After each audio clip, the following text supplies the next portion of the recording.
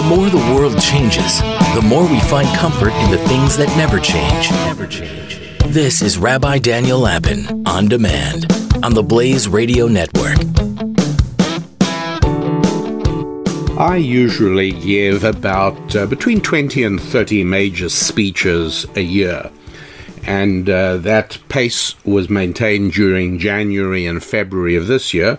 But then in March came coronavirus, April, May, June, not a single one. Many Zoom presentations, but not a single live audience speech. Now, when I step out onto the stage or up to the podium for a live audience speech, it's almost impossible to see individuals or even think individuals. Essentially, you are confronting a large, amorphous audience.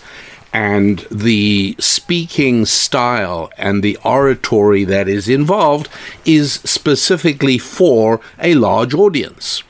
But when I welcome you to the Rabbi Daniel Lapin Show, it's a totally different deal. It's not me looking out and thinking of thousands of people out there. No, I am speaking only to you. Now, obviously, there are a number of people, each on their own schedule, their own time, they're going to be listening, but I see only one happy warrior with a huge and humble heart. And I may not know your name, although I do know the names of many listeners already. But I do know enough about you to know that if you have listened more than once, if you've come back for more, then you are a happy warrior, because only happy warriors with huge and humble hearts are capable of absorbing some of the toughness that gets delivered on this show, because you'll remember, listeners to this show are not tennis balls floating down the gutter of life. Listeners to this show are not supine and lethargic lumps of passive protoplasm just waiting to be massaged with warm butter. No. Listeners to this show are happy warriors with huge and humble hearts. Listeners to this show are eager to be actors on the stage of life, not merely to be acted upon. And so I do have a pretty good idea of who you are when I say, welcome to the Rabbi Daniel Lapin Show, where your rabbi reveals how the world really works. That's right. And one way that the world really works is that you do not do well by fighting last century's wars. You don't do well by trying to defeat the enemy of yesteryear, who is long vanished. And we people, we all have a tendency to some extent to do that. We drive with our eyes only on the rear view mirror. And so it's always important and always valuable to recognize the true current perils. It's valuable to make sure that you are not confusing yesterday's threat with the real threat approaching on the horizon, the one that'll already be here tomorrow, but the one that if you have any hope of defeating, you need to already recognize today. And so it falls to me, your dedicated and devoted rabbi, to reveal for you the real pandemic that is truly threatening you now more than any other. Wherever you live, the true pandemic imperiling your life is the pandemic of socialism spreading like an out-of-control wildfire from one human heart to the next. Why, you might ask me, why can't you just go about your business and ignore it? For the same reason that if more and more families living in your neighborhood become litterers, You can't ignore it, because if you do, you'll soon be living in a filthy slum. If you like your home and your neighborhood, you'd better try and end the popular practice of dropping trash on the streets. Similarly, imagine if more and more families in your neighborhood start divorcing, with the dads moving out and going elsewhere. Why can't you just go about your business and ignore the pandemic of divorce? Well, because if you do, little by little, the children in those broken families are going to start showing the pathologies of being raised by single moms. Now, not every single one of them, of course, but enough to utterly change your neighborhood for the worse. There will be a rise in juvenile delinquency, and your children will be victimized. The local school will have to start devoting more and more resources to behavioral problems rather than to education, because there just aren't the resources of time and energy in most single-mom homes to take care of all the children's needs, as well as helping with homework. Inevitably, educational standards will decline. Eventually, juvenile delinquency will escalate into crime, and you'll be astonished when little Jimmy down the block, that cute little 11-year-old you remember so well, has morphed into a thuggish and intimidating 18-year-old with the start of an already impressive rap sheet. You won't like the kinds of young men who start frequenting your once beautiful and stable neighborhood as they hang around preying upon the fatherless girls with sad self-image problems. No, you can't really afford to ignore the spreading of destructive pathologies in your neighborhood, or in your city, or in your state, or yes, in your country. Under these circumstances of a spreading pandemic of socialism, what can you do? Well, let us start off by looking at the antidotes to socialism, the things you can and must focus on in your life in order to render yourself and your closest immune to socialism's seductive allure. We have to ask ourselves, firstly, what is socialism? And second, to whom does it appear to chiefly appeal? You see, we all live in a world filled with abundant pleasures, delights, and wonders. The paradox is that without some form of self-restraint, overindulgence will destroy both individuals and groups. That's the paradox. However, God created us and put us in the world along with his book, which is really an operating manual for how humans can coexist. And one of the messages it contains is, of course, the message of self-restraint.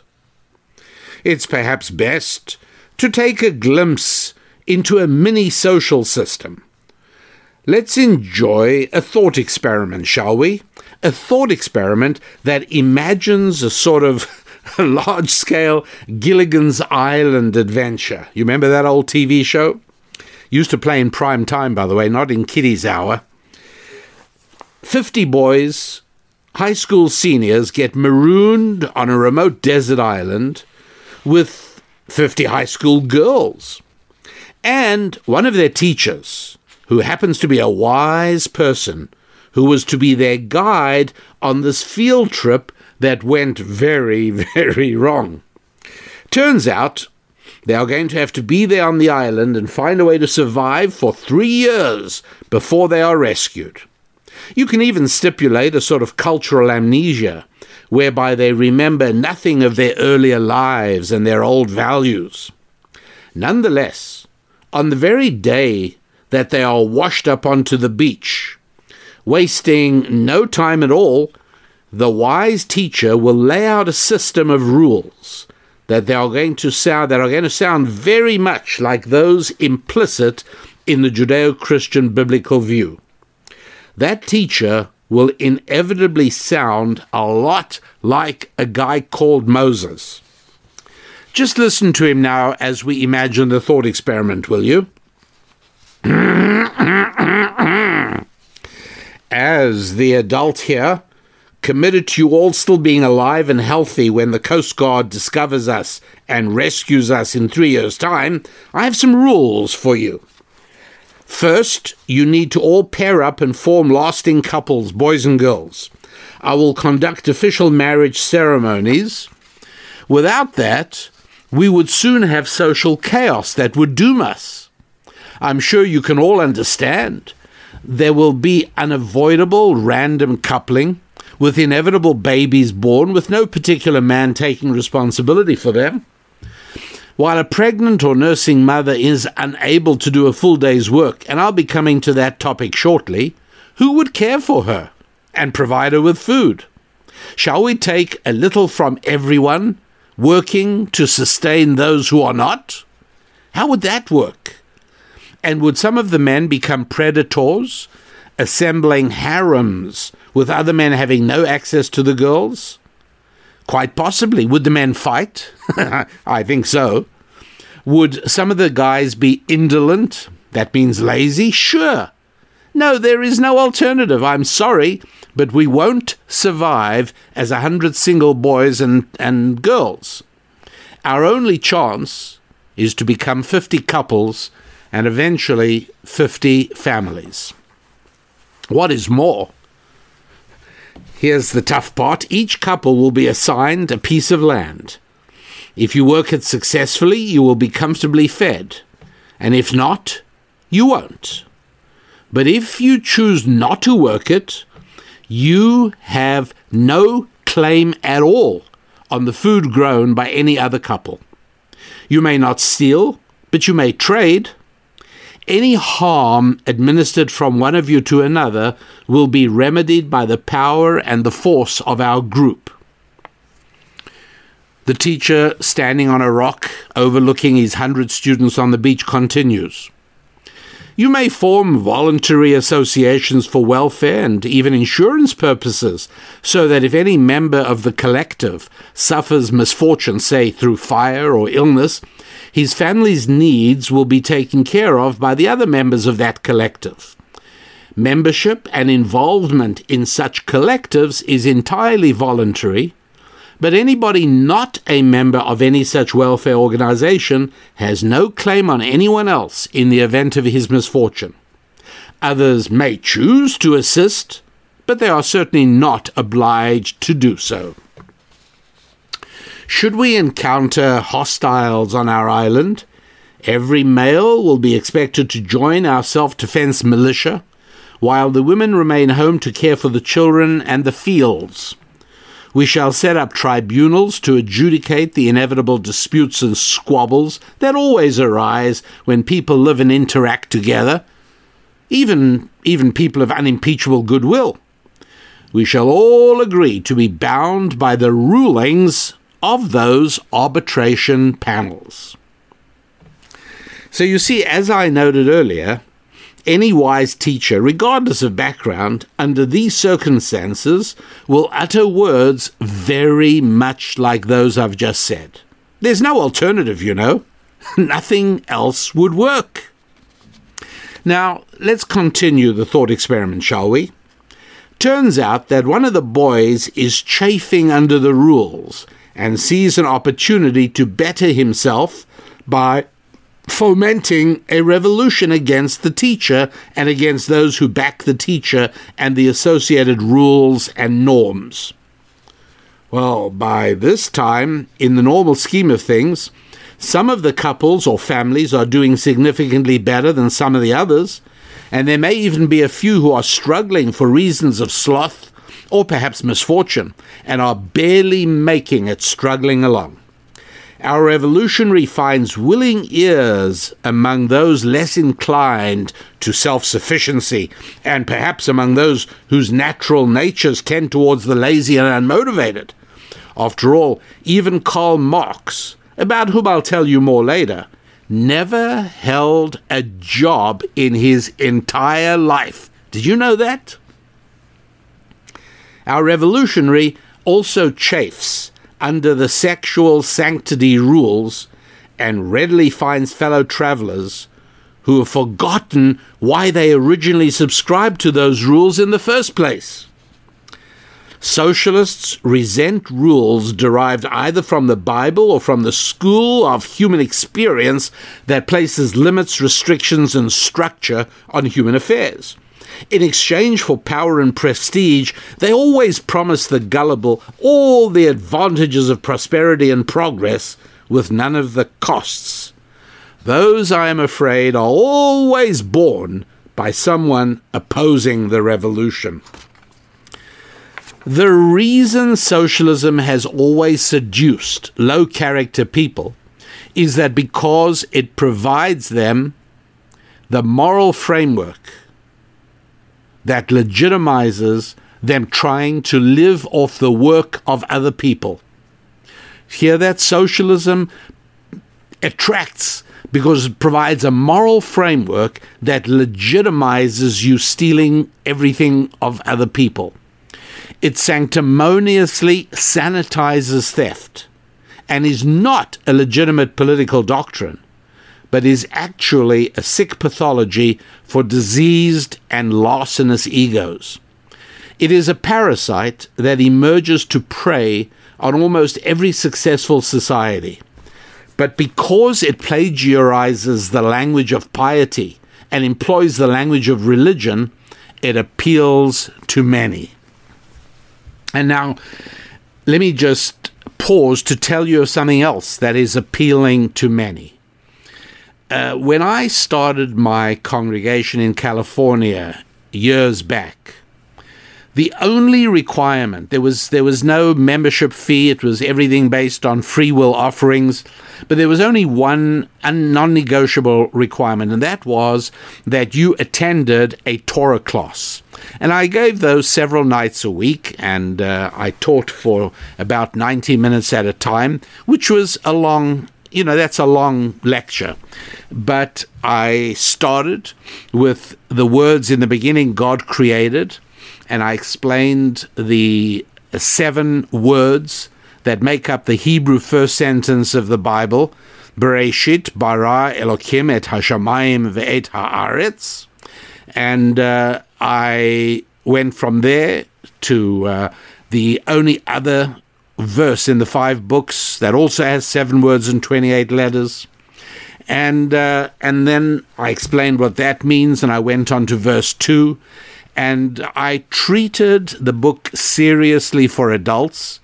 I treated it as what it is, God's instruction manual for the safe operating of human society.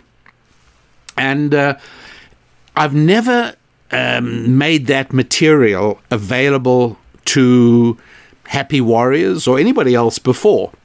But now I have.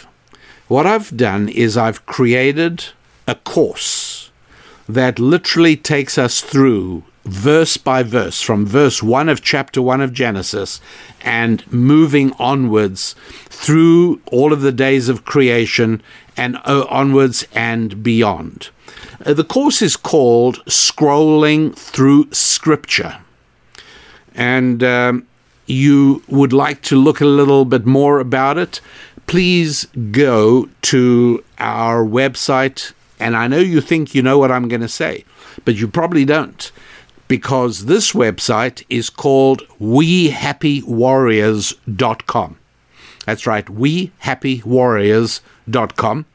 And there you'll be able to read more about the program Scrolling Through Scripture. Do take a look at it and tell me what you think. Okay. A lot of the material I'm talking about with you now is made more comprehensible by an understanding of what our manufacturer actually had to say about the nature of these beings he created, and why it is that socialism is indeed part of the picture. There was an 18th century French philosopher. I call him Henry de Saint-Simon, but I dare say that the correct pronunciation of his name sounds something like Henri. and the rest I won't even venture a shot at. But he coined, as far as I know, he coined the name socialism. And he actually described it, and we're talking about the 1700s now, he described it as the new Christianity. And like many early socialists, he envisioned its ideas as a tool for returning to primitive Christianity. There was a 19th century historian, Renan, who explicitly made the comparison. I was fascinated when I saw it. And here's what he wrote. If you want to get an idea of what the first Christian communities were like, take a look at a local branch of the International Working Man's Association. By the way, you probably don't need me to tell you that the International Working Man's Association is better known as the First International, and one of its members was a fellow called Karl Marx. So in the early days, many people thought that socialism was inseparable from religion. It was, and you know what? In a way they were right. It was to become a religion. The original name of the Communist Party that Karl Marx would go on to head was the League of the Just. You hear that? Right, before it became the Communist Party, they called it the League of the Just. And you want to know what its stated goal was? You're not going to believe this, it's true though, the establishment of the kingdom of God on earth, based on the ideals of love of one's neighbor, equality, and justice. Well, I guess the word equality is a little bit of a giveaway. But there it is. The kingdom of God on earth was to be established on the basis of ideals of love of one's neighbor, equality, and justice. The same essential principles sum up the ideals of the religious left today, of course, which define religion in terms only of social justice. Of course, the end result of this process wipes everything from the blackboard, including God and the Bible, which become nothing more than props for socialistic preaching. And that is exactly what the religion of socialism looks like. Socialism opposes everything the Bible encourages. Faith in God is replaced by institutional atheism. Financial independence of each man. And here, let me just pause to quote a little a Bible verse, if I might. And every man will sit beneath his grapevine and beneath his fig tree, and nobody will fear the Lord, because the Lord of hosts has spoken. That's from the book of Micah, chapter 4, verse 4. It doesn't say every man will sit under a grapevine and under a fig tree. No, it's under his own. That's right, financial independence of every man. And in the socialist vision, that gets replaced by dependence upon the state. Traditional family based on an eternal male-female commitment is replaced by no rules and endless experimentation. Voluntary friendships and associations are distrusted and are replaced by relationships with arms of the state. No longer does society resemble the brain-like structure of countless interneural linkages, but all of a sudden it's replaced by a hub-and-spoke arrangement.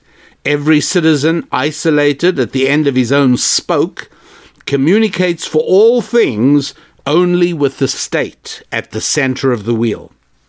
Finally, socialism does encourage bodily health, but never as a holistic part of the entire human. But how do you combat this disease which attacks relentlessly against reasonably successful societies? Well, you pursue a happy and fulfilling life, and you encourage other like-minded people to do the same. After all, people happily engaged in increasing happiness by building their 5 Fs are seldom attracted to the basic dissatisfaction of socialism. Remember, socialism is always about revolutionary change. How we'll improve this and how we'll repair that. Socialism always implies a deep dissatisfaction with how things are, with pretty much everything the way it is. We can do better, we must do better, and if in doing so we break much of the functioning and the familiar, well, you can't make an omelette without breaking a few eggs, can you? Or as Vladimir Lenin put it, when you chop down a forest, splinters will fly. They promise us that by chopping down the forest, they'll be able to make us an even better forest. But as the famous, great, Bible-believing English writer Samuel Johnson wrote, how small of all that human hearts endure, that part which laws or kings can cause or cure. By which Samuel Johnson meant that governments, i.e. laws and kings, can do almost nothing to give you greater happiness. Yet, as grim malcontents, they ignore everything that is good. There is so much, isn't there, that is beautiful and good, but socialists never mention it. They probably never even see it. Instead, my friends, they focus on curing all kinds of ills, capitalism, racism, sexism, poverty, war, etc. They're big on sentiments like hope and change, and making the world a better place, and so on. But the happy warrior, by contrast, that's you and me, is filled with a warm affection for the world and for life, and we are suffused with a deep sense of gratitude for all of life. And if, as Samuel Johnson says, happiness can never come from government grants, well, from where does it come? And you know the answer. A deep, abiding, warm upwelling of irrepressible happiness grows out of you growing your 5 Fs. By focusing on the essentials and spurning the peripherals. Think of it this way. Let's imagine that, like me, your dancing resembles a drunk trying to stamp on cockroaches. The fact is, you can still have a very happy and fulfilling life. If you cannot drive, cook, or shop, no worries. You can still have a happy and fulfilling life because Uber and DoorDash and Amazon will take care of you. If you don't even know what a government grant is, and you have never met a community activist or a community organizer, you can still have a happy and fulfilling life. But, as you already know, you regular listeners, there are 5 areas of life which every single person absolutely needs to master in order to have a happy and fulfilling life. If you are deficient in any one of these 5 areas, you are doomed to a lesser life than you could otherwise have enjoyed. No online services exist that can make good on failure in any of these 5 areas. There is no choice. If you are hoping to live happily and fulfillingly, you need these 5 areas to be in good shape. So crucial is it for successful living that almost all my coaching for happy warriors revolves around what I call the 5F Renewal Project. In fact, I think the very definition of happy warriors are those who are constantly focused on fixing their 5 Fs. That's why we are called happy warriors, because little produces happiness like forging ahead in these 5 areas. And since it is not easy, in fact, it's a fight, we are happy warriors. So what are these 5 Fs? Before I tell you, I must emphasize that we are all trained to think in terms of lists, checklists, top 10 lists, lists of favorites, lists of the worst movies, songs, and shows. And they all go from, say, 1 to 10, with 10 being the biggest or the best or the worst. You see, with a list, you're either going in ascending or descending order. So if I gave you the 5 Fs in a list, you would automatically find yourself wondering if the most important is the first one I mentioned, number 1, or maybe the most important is number 5, the one I'm going to be building up to, arriving finally after the first 4 at the climax. So which is it? How should I list them? Well, I want you to try and lose the list concept. Oh, look, I grant it's very useful in many situations. I would absolutely never start a takeoff roll on the little single-engine Cessna I used to fly without meticulously going through my pre-flight checklist. And the only time I nearly pulled away from a dock in Mill Bay, British Columbia, without disconnecting our big fat yellow shore power cable was when I dismissed my pre-departure checklist. Disaster of one kind or another would have ensued had a dock walker passing by not kindly called out in urgent alarm. And embarrassingly, I pulled back into the slip, tied up the boat, and jumped off to disconnect the shore power cable. But that was because I did not watch and follow through my checklist. Oh yes, lists have their uses. And there is a certain lady.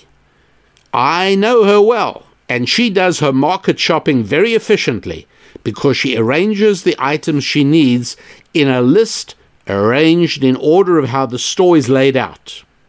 Now, she never used to mind spending a little longer in a store because she'd always run into someone she knew, or she'd make new acquaintances and even friends from casual conversations. But at the present, with the market insisting on these ridiculous face masks, she finds shopping a tiresome ordeal, and she wants it done as quickly and as efficiently as possible. Hence, her lists with items near the door at the top of the list, and with her cunningly arranged list, she never has to walk any of the shopping aisles more than once. See, lists imply a sequence. But the 5 Fs are not in a list. They are in a circle. And so at this point, I'd like you to pause the program while you go and get a piece of paper and a compass. And if you don't have a compass, you can use a can of baked beans, and you'll just trace a circle around the base of the can of baked beans that you place on your piece of paper. All right, I'm assuming you're back now with paper and pencil, sharp pencil, and a compass, and make yourself a nice smooth circle. Now, I want you to place 5 equidistant points around the circumference of your circle and label them F1 through F5. By the way, to do it really accurately and neatly, the angular displacement between each of those 5 points is 72 degrees. So if you had a protractor and you put a point on the circle and you drew a line from the center to that point, and then you used your protractor to go 72 degrees in either direction, and you drew another line with a point at the circumference, and you did that again, you'd end up with your 5 equidistant points around the circle. By the way, it can be done in a very elegant and to me very pleasing way in about 5 steps using only a compass. All right, it's a very nice sequence of steps that you can take to end up with exactly 5 points on the circumference of your circle, all the same distance from one another. I mean, I suppose you could just do it by eye and very approximately, better than nothing. So do that if you like. But as I was saying, 360 degrees in a circle, 5 equidistant points, 5 divides exactly into 360, and the answer is 72. That's why it's 72 degrees between each point. At any rate.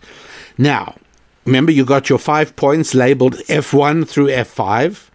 Now, draw a straight line from F1 to F3. and another straight line from F1 to F4. I hope you use a little ruler.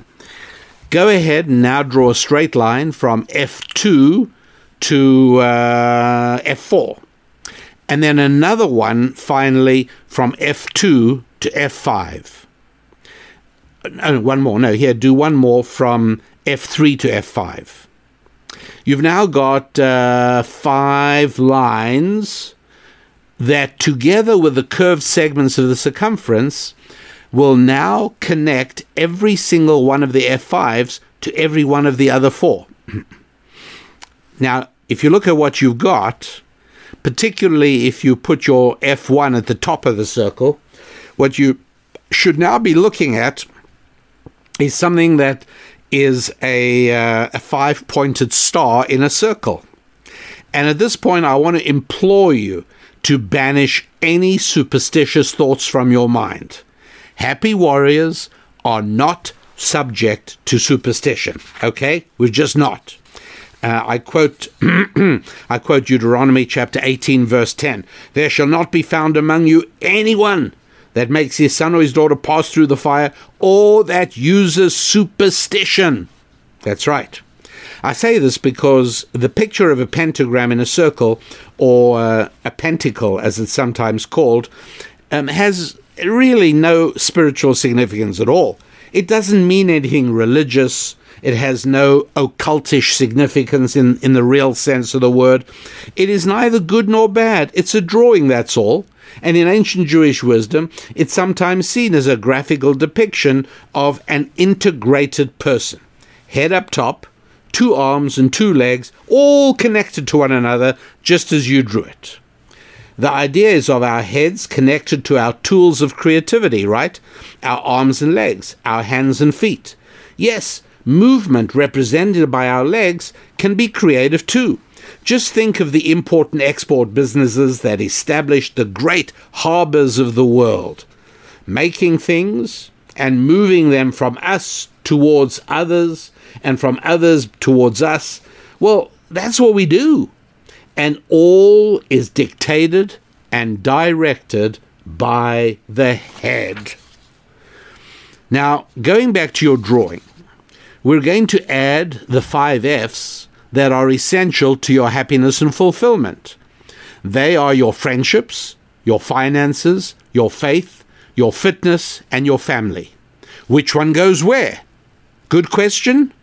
Or is it? Well, as you now obviously realize, it makes absolutely no difference. Each is connected to the other 4, so put them down at any of the points you labeled F1 through F5. Put each one down wherever you like. None is more important than any other, and none is less important either. That's the idea of a circle as opposed to a list. So now go ahead and draw this neatly and attractively, paste it up on your bathroom mirror so you can gaze at it every morning while you brush your teeth. So, whether you can dance, drive, cook, garden, or play tennis is really of very little importance. Let's say negligible importance. But being able to make money is of crucial importance to your life. Making money might come about because you have fashioned a productive partnership, which might be a marriage or a purely business relationship. It is possible that as a woman, you create a cocoon of harmony, security, and tranquility. In other words, a home in which your husband finds the love and the peace and the admiration which propel him to unanticipated heights of success. Yes, it is true that marriage is the main portal to prosperity. Poverty is not a racial problem in America. It is a problem of singleness. Single men and single mothers raising children who will never know their fathers and who thereby will be condemned to poverty. It is true that socialistic, leftward attempts to destroy marriage and family life and thereby create a growing class of citizens dependent upon government have unfortunately worked even better on black populations than on white. It is an unarguable fact that up until the 1950s, listen to this, over 80% of black children were born into a family of married parents. Right? Remember I always say that life changed in America around about 1962. Well, one of the things that changed is that up till that point, over 80% of black children were born into a family of a mother and a father married to each other. By the 2000s, right? My goodness, 40 years later, that number had shrunk to less than a quarter of those children. Now, I have to tell you, right? Did you hear that? Less than a quarter of black children are born to a woman married to her husband, the father of the child. To have as many as 3/4 of all children born to unmarried women is quite unprecedented for any large subpopulation of any durable culture in the entire history of the world. It turns out that absence of a father is a reliable predictor of subsequent absence from the workforce, underperformance academically, and criminal involvement. That this is irrespective of skin color, we know beyond shadow of a doubt by comparing the rates and effects of illegitimacy in inner-city black populations in America with those same effects in predominantly white Appalachia and in the predominantly white underclass in the United Kingdom. It's not color. It's not race. Marriage is one of the most important and reliable avenues out of poverty for people of every background and every ethnicity. And a lot of this idea that what we emphasize is the goodness of people, that what we emphasize is the behavior of people, is directly from the Bible, which is absolutely colorblind. But it's not blind to behavior. And that's what I cover amongst so many other areas in my new course, Scrolling Through Scripture, which you will find by going to my special website, wehappywarriors.com. There it is, right? You're a happy warrior. I'm a happy warrior. Well, that's where we get together. wehappywarriors.com. And look for a program called Scrolling Through Scripture.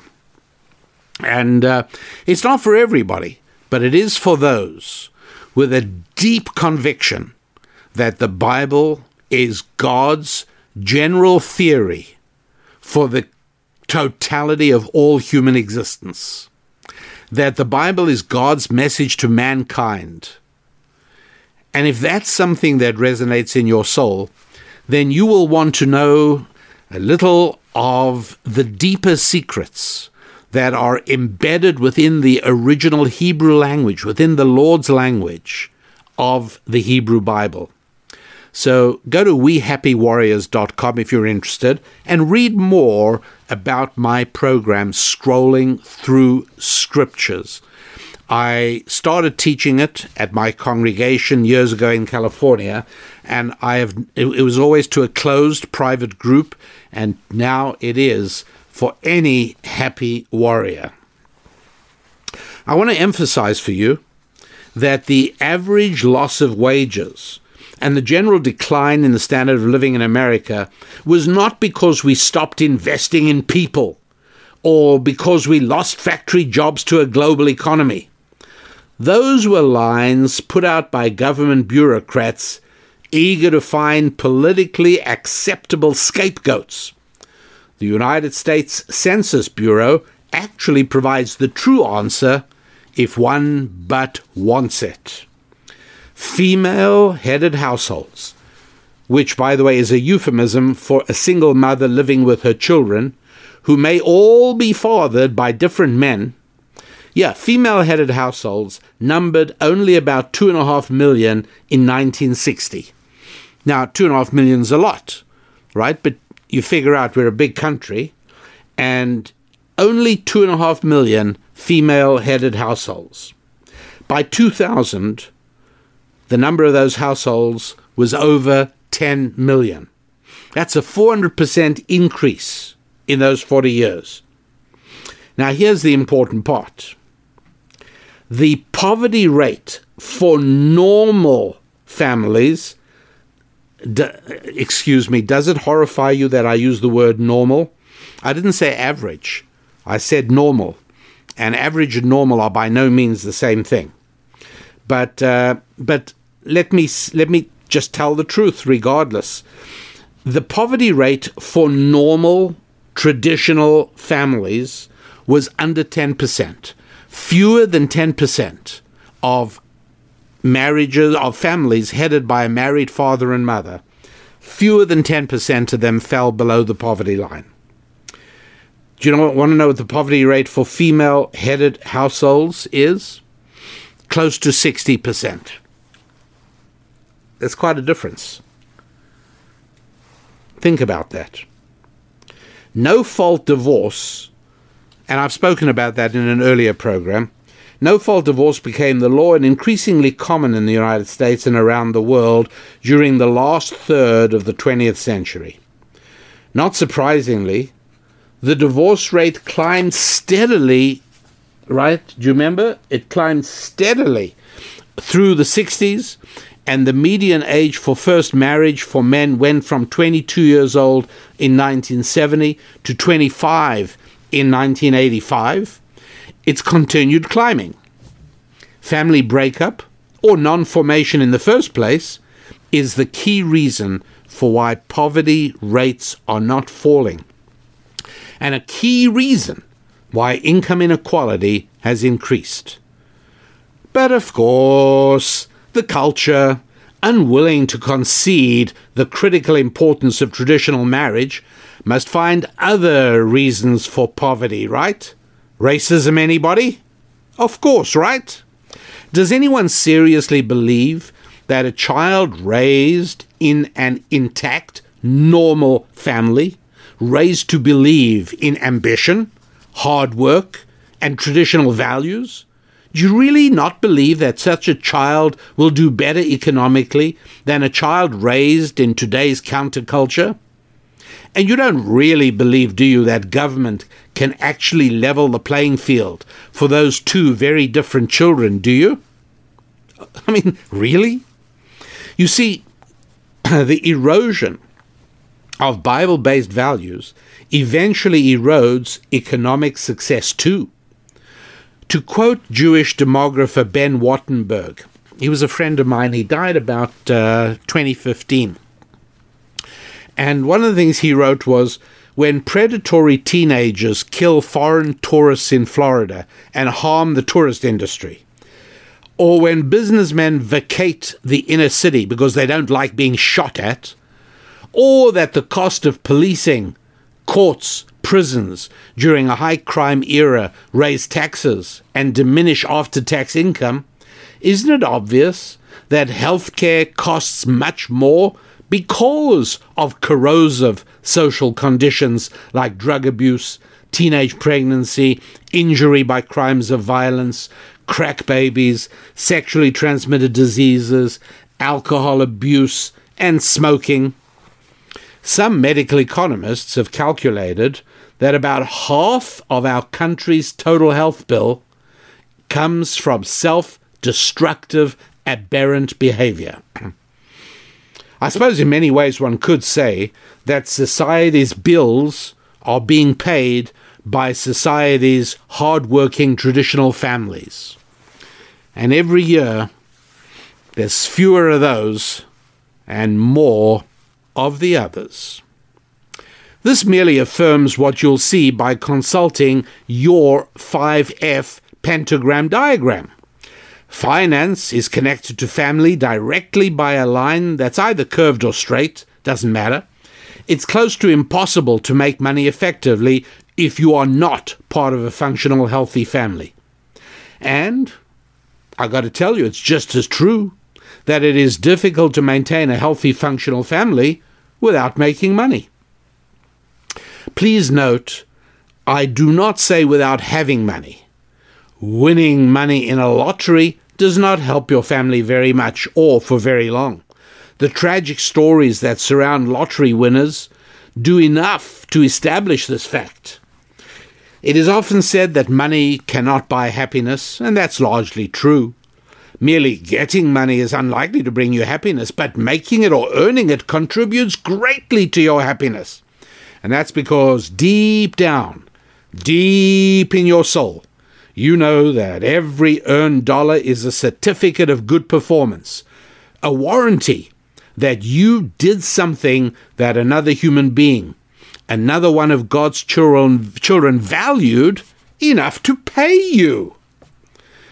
See, being unable to ballroom dance will never prove to be a major detriment to your happiness. But failing to be part of a family or failing to master your money are almost insurmountable handicaps.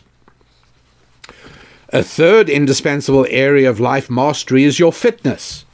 Remember that ancient Jewish wisdom take on the five-pointed star? Head, arms, and legs are what is represented.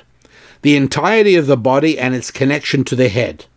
I hardly need take time to emphasize that which is widely known and which is so easily confirmed by elementary research, namely that patients with a strong network of family and friends, connectivity with lots of other people, they maintain their health and, more importantly, also regain it far more than those without such a network of connection. And it's to a startling degree of statistical correlation. It's also well known that people with a positive net worth are also healthier than those without. What is far less known is that people who take care of themselves and their physical fitness also tend to be more diligent and disciplined about their finances as well. Yes, the 5 F's are indeed all interconnected. Why is faith also a part of this pattern, you might ask? You might think that the connection between faith and finance is the hardest to establish. After all, haven't we all been taught that God and money are entirely separate and disconnected zones? Well, the easiest way to show that this is not true is by reminding you that no capital market has ever emerged indigenously in a non-Christian society, or by reminding you that no atheistic society has ever developed a durable and successful economy. By the way, I should mention that China is no exception to this rule. While China is undoubtedly governed by a pretty tyrannical socialistic regime, the Chinese Communist Party has notably failed in turning its population into 1.25 billion secular socialists. In fact, there are probably more than 100 million Christians in China, and Christianity is classified even by their own government as China's fastest growing religion. According to the British Economist, there are probably now more Christians in China than there are members of the Chinese Communist Party. According to the Wall Street Journal, university religious studies departments have been ordered by the Communist Party's propaganda department to re-emphasize atheism. Some local governments are threatening rural Christians with fines and jail if they attend unauthorized prayer meetings. And with all that, Bible-believing Christianity continues to grow in China. Yet Beijing finds itself in a tough position. And if anything slows or impedes and perhaps halts the growth of the world's second biggest economy, it'll be because Xi Jinping, one of China's most powerful leaders ever, will not be able to resist bringing more and more of China's private sector business under the Chinese Communist Party, and he'll attempt more repression of Christianity. He clearly understands that Judeo-Christian religious principles are what sustain the free and growing economy. When I visited Taiwan to speak for the business community there, it was hard to ignore that almost all the very top of Taiwan's business pyramid structure, the most known names in construction, finance, telecommunications, and other major international industries, every one of them were all active in the Christian church in Taiwan. Yet, you know what? Even now, Xi Jinping is nationalizing more and more private enterprises, many even being incorporated in China's Belt and Road Initiative. I've spoken about that before in an earlier show. It's their initiative that's designed to bring more countries in Africa and Asia into the Chinese orbit, under the Chinese umbrella. If you want to kill capitalism, you're going to have to kill Christianity, as well as its Jewish mother. One could call that a saying of Chairman Xi, and he's not wrong. In studying the connection between faith and finance, it's also impossible to ignore the disproportionate success with money enjoyed by the Jewish people as a whole. It becomes especially significant when we realize that none of the popular explanations for Jewish financial achievement hold any water. No, it's got nothing to do with intelligence. It's entirely possible to be too smart for your own good, just as your mother told you. And it has nothing to do with the racial theories of a Jewish money gene. When all is said and done, as I point out in my book, Thou Shalt Prosper, the 10 Commandments for Making Money, Jewish success in business comes chiefly from Jewish familiarity with and faith in God's message to mankind, the Torah, Scripture. This helps to explain one of the fascinating mysteries of economic history. I'm sure that you are probably familiar with how, starting in the 1500s, the center of world economic activity shifted away from southern Europe, where it had been for centuries.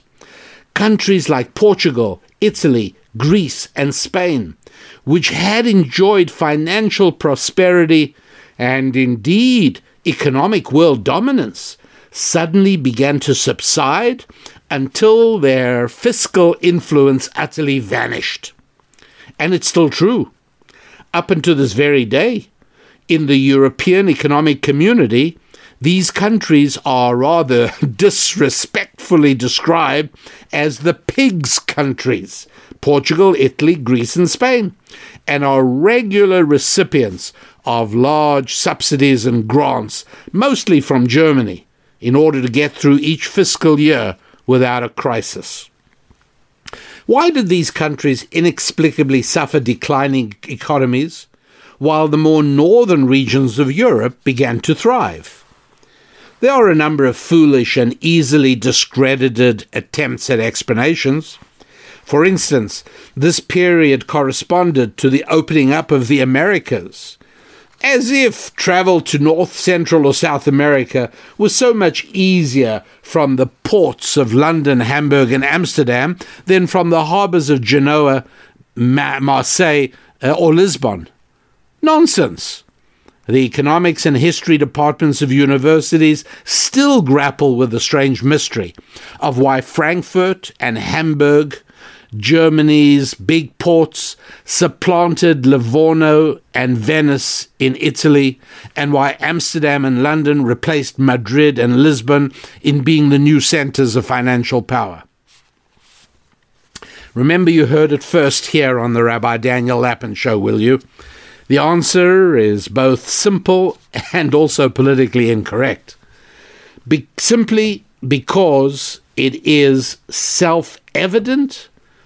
Upon hearing it, you won't feel a need to inquire as to which authorities agree with it. No, you'll hit your head and say, hey, this is so obvious. How come those dummies with letters after their names didn't realize it? They didn't realize it because of cognitive dissonance. That means that certain facts are so painful that even intelligent minds reject them rather than endure the pain that accepting them would involve. In the light of their political correct theories, they simply could not countenance the possibility that world economies rise and fall and are shaped by Jews and God's word, the Bible.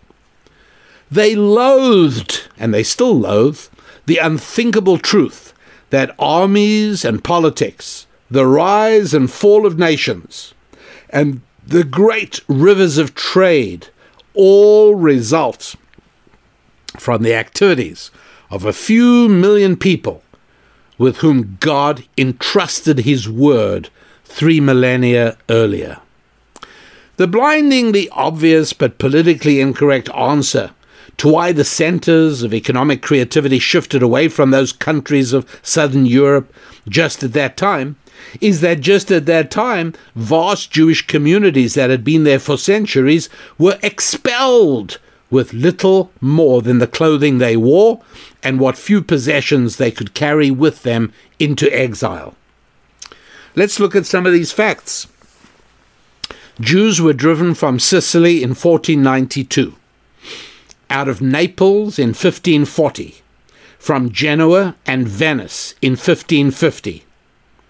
The great German economist, not Jewish, his name was Werner Sombart. I really like reading him. Just for your information, he died during World War II. Werner Sombart reports that when the Senate of Venice decided to expel the Jews in 1550, the Christian merchants of the city protested and declared that it would mean their financial ruin and that they might as well leave Venice along with the Jewish exiles. You know what? They turned out to be exactly right. They were ruined, as was their city. Jews were expelled from Spain in 1492 and from Portugal in 1495. Fascinatingly, in those days, when cities were often more important than countries and states, certain cities became Jewish refuges, and not surprisingly, they prospered. Almost alone among Italian cities, Livorno on Italy's western coast prospered in the 16th century because alone Livorno offered haven to Jews who had fled the Spanish peninsula. While many of the displaced Jews made their way to Livorno, where the city's great synagogue, by the way, was opened in 1603 and then destroyed by the Nazis during World War II. Imagine it stood from 1603 until World War II, when the Nazis destroyed it. There's a new synagogue, by the way, in Livorno, which you can see, and it was built in the 1950s upon the very site of the old 400-year-old synagogue that had stood there previously. It's a modern structure, and I don't find it particularly attractive. In Germany, Frankfurt and Hamburg both admitted Jews who fled Spain and Portugal. And, not surprisingly, those two cities began to experience unprecedented success as financial centers, even while cities that banned the entry of Jews, such as Cologne, Strasbourg, Nuremberg, went into swift decline. Munich's rise as the tremendously important commercial center it still is today, that dates back to the 1700s, when Jews were finally readmitted to that part of Bavaria. And I'm telling you all of this, remember, because I want to drive home for you, beyond any shadow of a doubt in your soul, that money, finance, and faith are deeply interconnected. So I'll go on. Let me jump to the late 16th century when Jews were expelled from England. So 1290 it was, Jews thrown out of England. England languished financially until the middle 1600s. And it was around about the time of the English Civil War when a Dutch rabbi, an amazing guy named Menashe ben Israel, traveled to London and interceded with Cromwell himself. Cromwell, of course, was a Bible-believing religious Christian, and Cromwell agreed on the pleading of Menashe ben Israel to readmit the Jews to England. This he did, and not surprisingly, the explosion of capitalism there ran parallel to the influx of Jewish immigrants. All this led to the accumulation of capital and the availability of credit, which laid the foundation for the Industrial Revolution in the early 1700s in that country, in England. In Holland, towards the end of the 1500s, a sudden and tremendous economic boom began, corresponding to the arrival of large numbers of Portuguese and Spanish Jews who were welcomed and who quickly established themselves and made Amsterdam an important center of world commerce. I guess I should mention, as I describe all this to you, that during the 80 Years' War of Spain against Holland and England, that ran from 1568 to 1648, 80 years, many former Spanish Jews that were now established in Holland obtained what were called letters of marque from Holland and England, from those governments, which allowed them to become privateers. And privateers are essentially licensed pirates, right? And they plundered the rich Spanish sailing galleons returning from the Caribbean with gold that they'd taken from Central America. And these Jews, these Dutch Jews who'd originally come from Holland and from Spain and Portugal, these Dutch Jews now shared their booty with the Dutch and English governments. That was the deal that was worked out in those letters of marque, permitting them to become privateers. Even the chief rabbi of Amsterdam, Rabbi Palash, spent half the year on his beautiful pirate ship working in the Caribbean. I mention this Jewish pirate thing because, well, it's always in the back of my mind, just in case this rabbi thing doesn't work out for me. I want to stress that the Jews invigorated commercial enterprise through both material and spiritual contributions, which is to say that not only did they energize commerce and stimulate capital accumulation through their actions, but they also provided the spiritual underpinning of capitalism by constantly demonstrating and proclaiming the dignity and morality of business. Although it's hard to believe, as recently as 1992 at the Democratic National Convention, at which they nominated Bill Clinton for President of the United States, the Democratic Party platform carried the words, "We honor business as a noble endeavor. Governments do not raise children, people do. The simplest and most direct way to restore order in our cities is to put more police on the streets." I mean, shall I read that to you again? I mean, hard to believe. Bill Clinton's nomination, the Democratic Convention that year, and they say, "We honor business as a noble endeavor. Governments don't raise children, people do. The simplest and most direct way to restore order in our cities is to put more police on the streets." Could you imagine the Democratic Party doing that now? Of course not, right? That's how quickly things are in decline. There's no question about it. Things have certainly deteriorated very seriously in America. It began in 1962 approximately, and it hasn't yet ended, not one little bit. Yeah, the connection between faith and finance is too strong to ignore. And talking of finance, have you ever heard the myth about a pot of gold being buried at the end of the rainbow? And did you know that the rainbow is the result of interaction between light and water? And did you know that both light and water both serve as a metaphor for knowledge, as in I thirst for knowledge or I see the light? And did you know that the word light appears apparently redundantly 5 times in the first day of creation, at the beginning of Genesis in the Bible? And did you know that in the second day of creation, the word water appears seemingly unnecessarily, 5 times. And do you know the significance of the number 5? And why a rainbow should be hinted at during those first 2 days? What's that all about? Well, not only is it interesting, but it's also significant and relevant to your life. And that's why I teach it in my new course called Scrolling Through Scripture. It's an exciting program. I'm loving doing it, and I'm loving the reaction of people who are going through it with me. And I think you'll probably at least like to know more about it.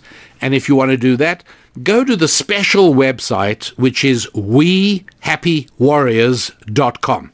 That's right, wehappywarriors.com, and look for the program Scrolling Through Scripture.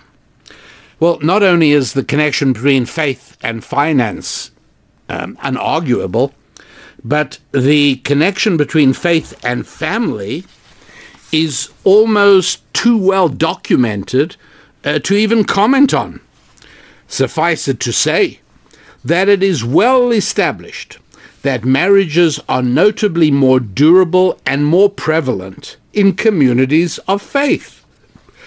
That sex between a man and a woman functions best in a spirit of sanctity is obvious to any woman who has lamentably experienced the alternative kind, as well as to any man aware of the ultimately empty and largely unsatisfying sinking surrender to sensational excess. Forming a family is a fundamental necessity of human beings, even if they have never been taught this and don't know it. And having formed a family, a man needs constantly to be working on sculpting it. Too often a man assumes that by working hard and providing for his wife and children, he is doing all he needs to do. This is a dangerous illusion. If he is not constantly working on his family's dynamics, helping his wife shape and practice her priorities, which are also his, and ensuring that he is worthy of her need to respect her man, if he is not working on building relationships with each of his children, making sure he is helping to actively shape their values, he will suffer grievous disappointments. Any man who is not each day making himself better is becoming worse.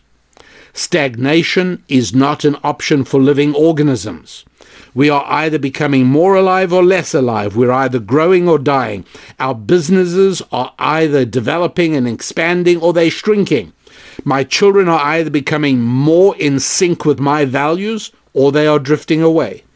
Earning a living is only the start of the day's work for a husband and a father who is also a happy warrior. With all this, I hope it becomes abundantly clear that while you can live a delightful life without knowing how to lay bricks, write poetry, or groom a poodle, you really do need to be part of a functioning family. You really do need to care for your health. You really do need to make money. You really do need to nurture friendships.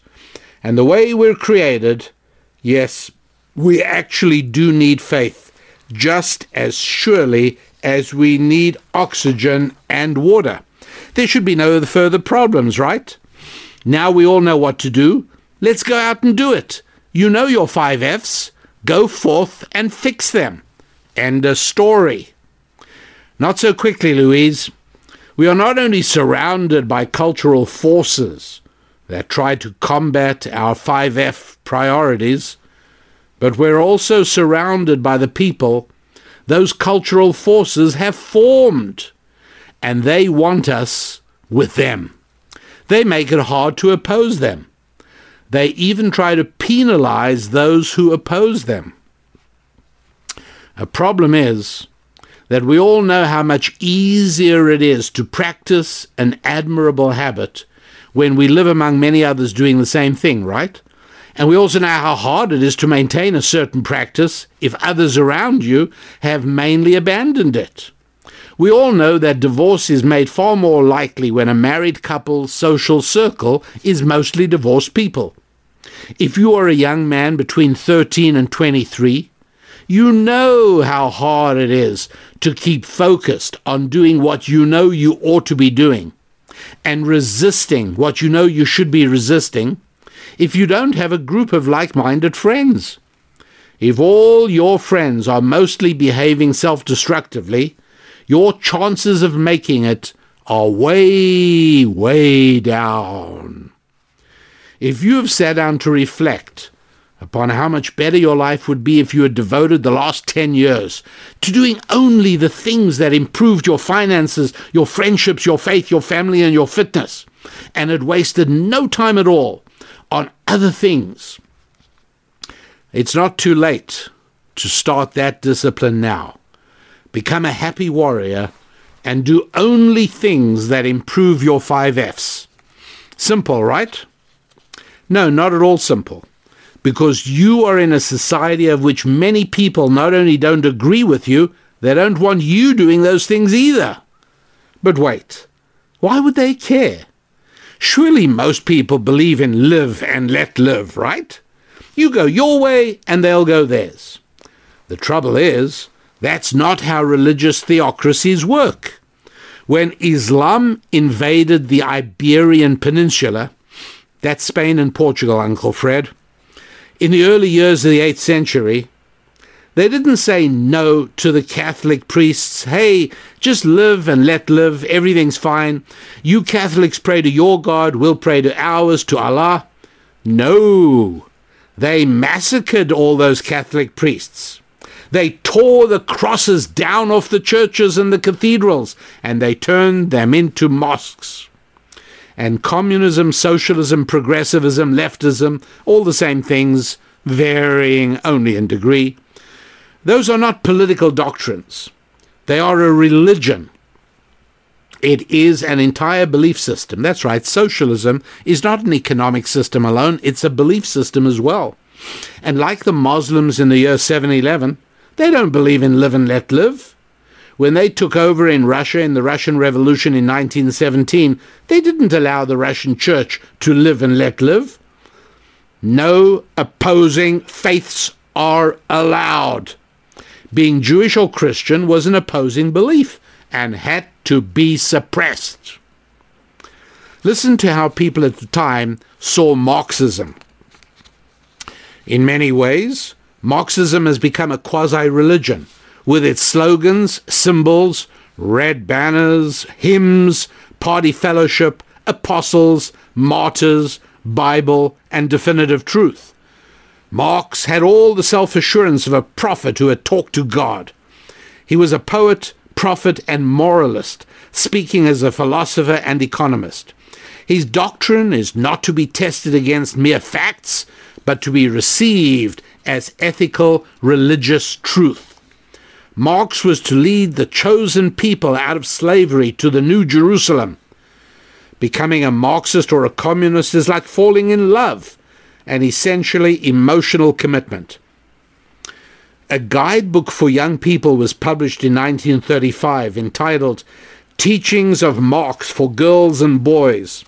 It was authored by a Protestant minister called William Montgomery Brown, and it carried pictures on the cover of Marx's greatest pupils, Lenin and Stalin. 1935 that was.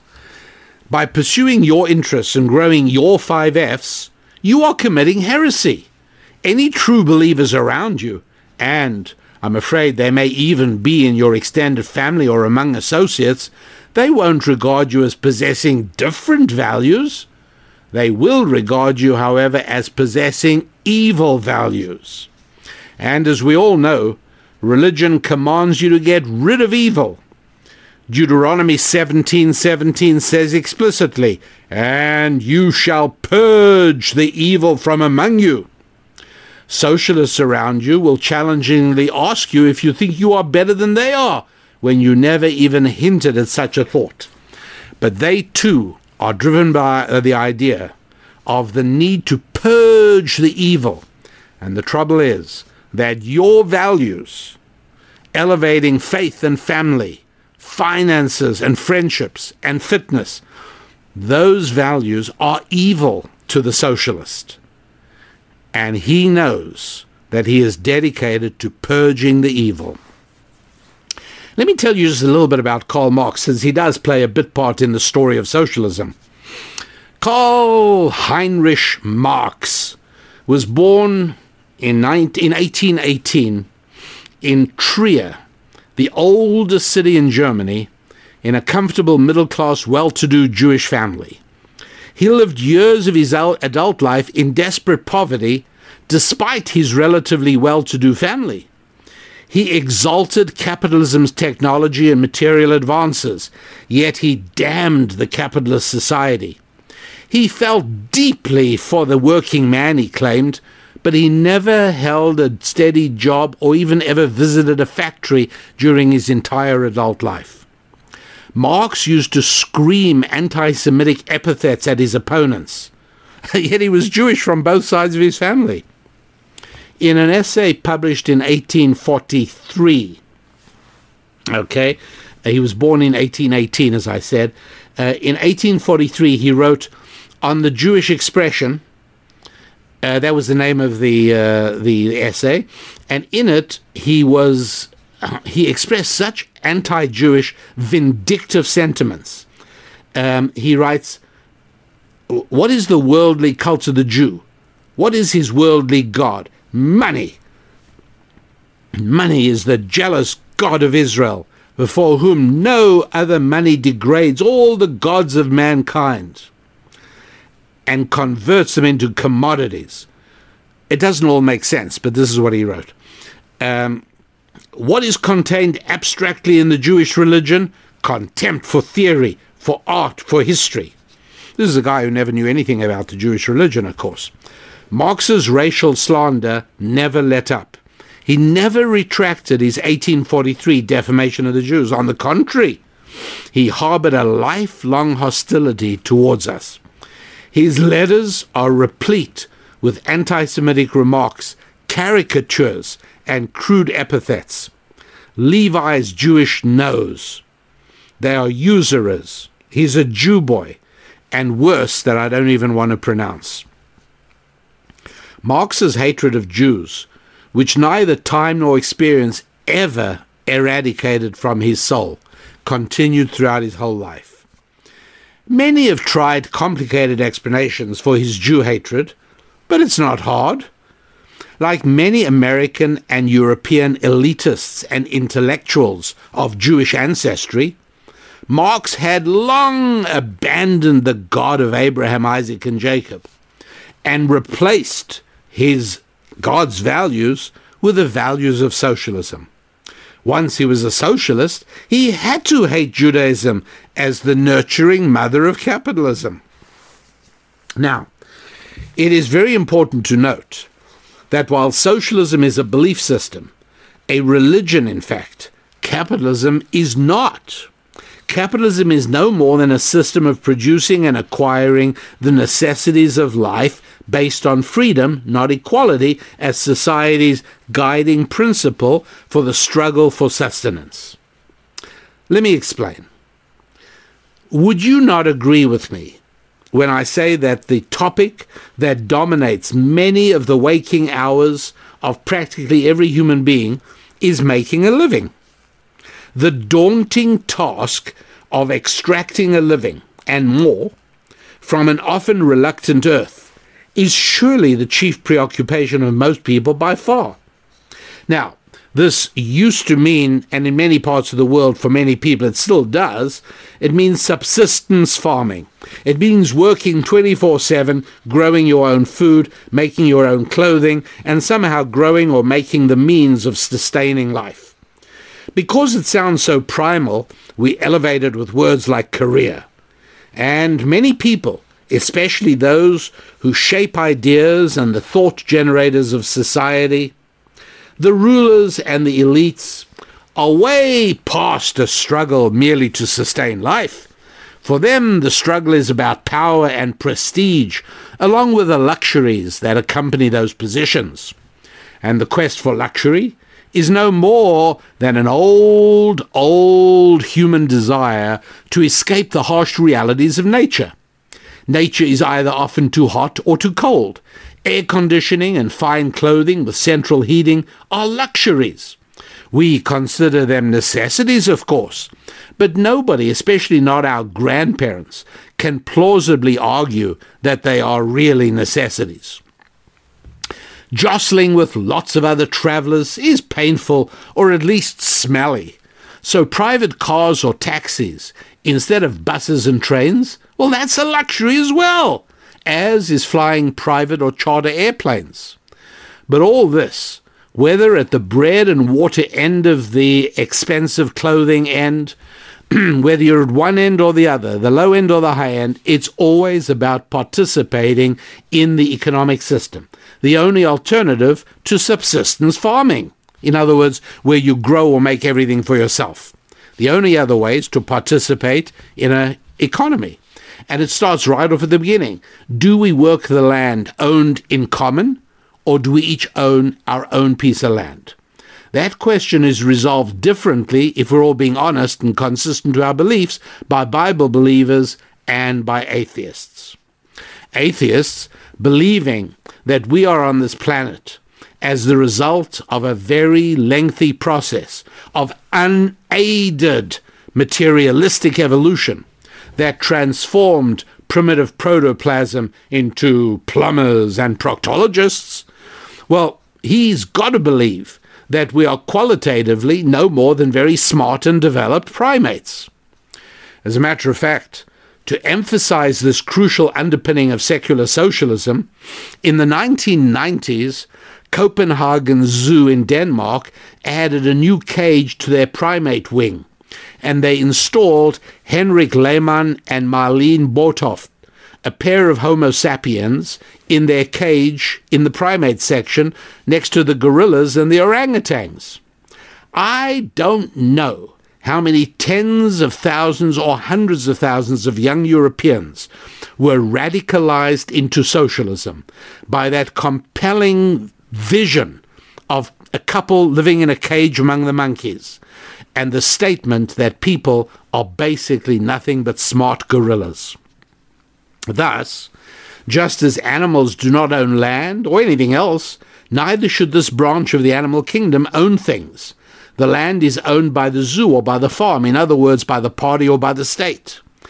And just as no cow would ever say to the farmer, if cows could speak, "Hey, farmer, I think you're taking too much milk from us. From now on, let's cap the amount of milk you may take at, say, 45%. Because if it did, the farmer would say back, "Hey, you dumb animal, you're only here because of me. I feed you, and when you're sick, I medicate you. I am there when your calf is born, and I'll be there to haul your carcass away when you die. Everything you produce is mine." Well, think about it. That, of course, with slight language variation, is exactly what the socialist government says to its citizens, from each according to his ability. There is no cap to what we can tax you. We feed you and we house you. We pay for your medicine and we educate your children. And when you're too old to work, we'll still feed you. You owe us everything. But to the Bible believers, people are an utterly unique species on the planet, alone touched by the finger of God, and endowed with this amazingly powerful thing called a soul. And God gave this creation of his a special book to serve as a comprehensive depiction of reality, a sort of manufacturer's manual called the Bible for how to live on this earth. In this book, we are taught the important principles of ownership and of the correct use of a marvelous divine gift called money, a spiritual and abstract form of proof that one person served another child of God. This system, plus capitalism, merely a description of economic interaction based on freedom, Well, together, Judeo-Christian Bible belief plus capitalism equals an avenue to prosperity. Hear it well. Capitalism is not a belief system. The belief system that underpins capitalism is Bible-based Judeo-Christian faith. However, secular socialism is a belief system and seeks actively to extirpate all other opposing and competing belief systems and faiths, such as Bible-based Judeo-Christian thinking. You see, the heart of successful living, as presented by the great manufacturer himself, is taking care of your 5 F's: your faith, your family, your friendships, your finances, and your fitness. Naturally, socialism has to oppose exactly those strategies by means of which you are able to live successfully and, above all, independently of the state. Socialism regards Judeo-Christian faith as the mortal enemy. It does everything to undermine family by eroding the distinctions between man and woman, whose essential differences are precisely what makes the creation of family possible. And it also undermines parent-child connection by replacing parents with departments of health and human services, and by public schools, which, by the way, I prefer calling by their more accurately descriptive name, Government Indoctrination Camp, or GIC, and by the lunch and breakfast programs, also designed to drive a wedge between children and parents. Socialism furthermore seeks to undermine friendships by suspicion of all free association organizations or clubs and making the state the agency of intermediation between citizens. These take the form of bureaucratic hearings and tribunals or other extrajudicial procedures that interpose government into as many interpersonal interactions as possible. After all, citizens cannot be trusted to arrive at their own mutually agreeable economic arrangements, right? Socialism drives all normal social and business interactions and negotiations towards becoming adversarial and confrontational. This is because a state machine whose citizens are constantly at one another's necks is a state machine that is always needed as a referee and as a peacemaker. And if you want to understand the basic principles of socialism, all you got to do is take the mirror image of the basic principles of the Bible. And that's why my new program called Scrolling Through Scripture is so important. I'm doing it, and I decided to do it quite recently as I saw the direction in which things were going. And I realized that we all needed the ability to go back to source. We all needed to bypass the middleman and see for ourselves what God actually said in that monumental volume called the Bible. And that's what I do, making accessible to everybody the secrets encoded within every Hebrew word and every Hebrew letter. And you will eventually find yourself beginning to identify certain Hebrew words and even Hebrew letters as we scroll through Scripture. That's right. Please go and read more about this. It's going to blow your mind. It really is extraordinary. I don't know how to tell you how strongly invested I am in the quality of this program, this Bible instruction course called Scrolling Through Scripture. Read more about it if you would. Just head over to our special website for you and me. It's called WeHappyWarriors.com, and just read more about scrolling through Scripture. You will be as excited as I am. And people have already started it, and I'm getting letters from folks, many of them of which I try and answer. People who are doing that program obviously get priority, and I do respond. And everyone is excited, so please join us. WeHappyWarriors.com. Socialism, I think most of you already know, has a natural lifespan of about 3 generations, say 75 years. Although the Soviet Union really came into being in 1922, the communist regime on which it was based started with the Russian Revolution in 1917 and ended with its dissolution, that dissolution of communism and the Soviet Union at the end of 1991, which was 2 years after the Berlin Wall came down. The Soviet Union, the communist state, had lasted about 74 years. Cuba, having gone communist in the early 60s, probably, I'd say, has another 10 or 15 years. What? What's the matter? What lasts forever? Pretty much nothing. So why would it surprise you that a type of social society, a specific form of social organization, has a typical lifespan? You ask about China? China's been communist for about 70 years already. But in China, other factors slightly complicate the timeline. I am planning to discuss it more fully at a separate time. The 75-year socialism lifespan is actually, interestingly enough, also seen in the Bible with Jeremiah, in Jeremiah chapter 25, verse 11, and also in the second book of Chronicles, 36, verse 21, addressing the 70 years that Nebuchadnezzar would rule Babylon, during which time his rule was based on socialism, right? See the book of Daniel. Now, a non-socialistic empire, more of a free democracy, typically lasts, about 250 years or 10 generations. As I explained in a very widely heard podcast in the middle of July 2020, it was entitled America in Decline, Only 6 More Years to the End?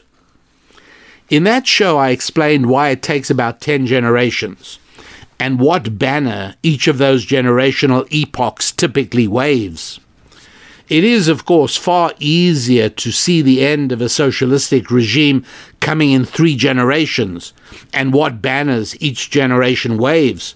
We saw it in Russia and Poland and Hungary, and it'll be fascinating watching it happen soon in Cuba.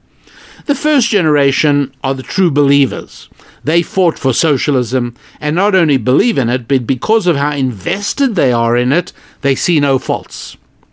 And you know how you see a picture of 3 generations in a family, right? You know, grandpa, might be, shall we say, 50 years old. His son might be 25 years old, and his grandson just born, the baby in the picture. Generations typically 25 years these days is a good guess. And so 10 of them makes 250 years, 10 because of the 10 generations between Adam and Noah. But that's a different story. For that, you want scrolling through Scripture. And that first generation of communists or socialists, right, they see no faults.